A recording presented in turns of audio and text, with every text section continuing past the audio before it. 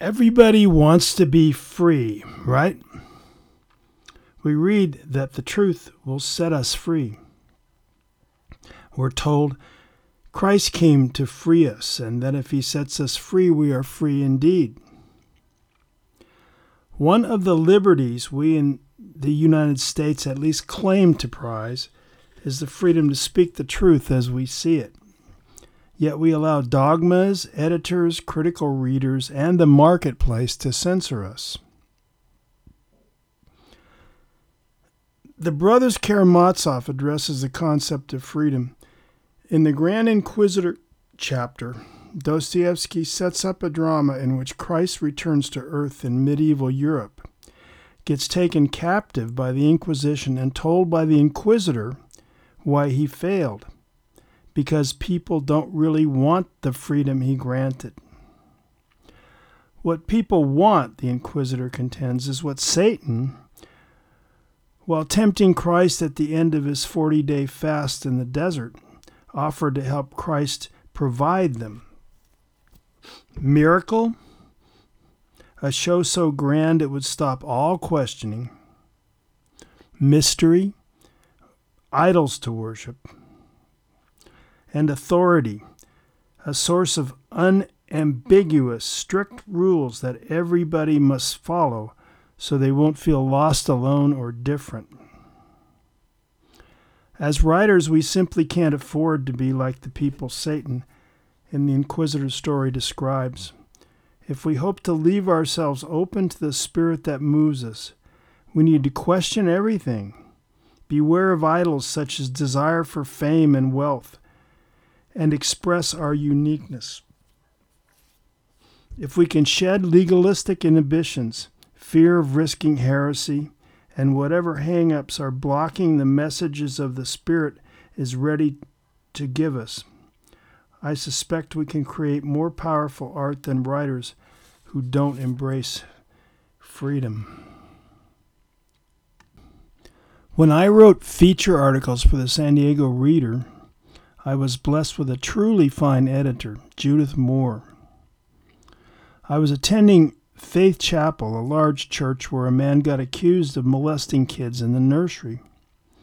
During his trial, the church became a laughingstock because children were testifying to outrageous stuff, such as this man had taken them in a bus to a zoo and sacrificed elephants.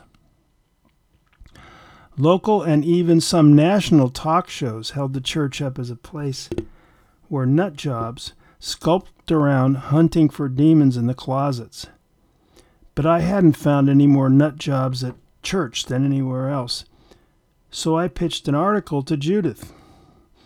While writing and researching, I got incensed about the talk shows and attorneys' portrayal of the church and about the testimony of therapists who apparently had little idea how to lure the truth, rather than wild imaginings, out of children. I worked on the article for many days but couldn't get it right. Judith called and asked how it was coming. When I told her, she said, "Send it." I did, and soon she called again. She said, "Ken, you don't do anger. You don't condemn people." After that, the article was a pleasure to write, and I have always felt good about it. And I learned two crucial lessons. One, if a story isn't working, we ought to ask, could the Spirit have set up a blockade? Could we be trying to write something that isn't us? Two, when Christ was on earth, as far as we know, the only people who seemed to rouse his anger were hypocrites. And Christ could recognize hypocrisy, but I can't. To know for certain if someone is a hypocrite, I would need to see inside his mind and heart. Christ could do that. I can't. St. James warned us, judgment will be merciless to him who has shown no mercy. Mercy triumphs over judgment. We weren't put on earth to judge one another. What I learned from that story about the danger of passing judgments rendered me less adamant or certain about the judgments I make, and prepared me to discover the theme of my novel, The Good Know Nothing. As writers, we're obliged to judge in the sense of recognizing the errors our characters make and holding them accountable. But if we approach our stories with the attitude as free of judgment as we can make it, our bad guys won't be just bad guys.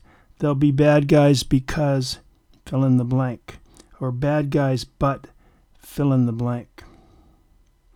I will try to remember these thoughts of mine and hold back whenever I am tempted to condemn, especially between now, July 25th, and November 3rd, 2020. I hope you'll join me.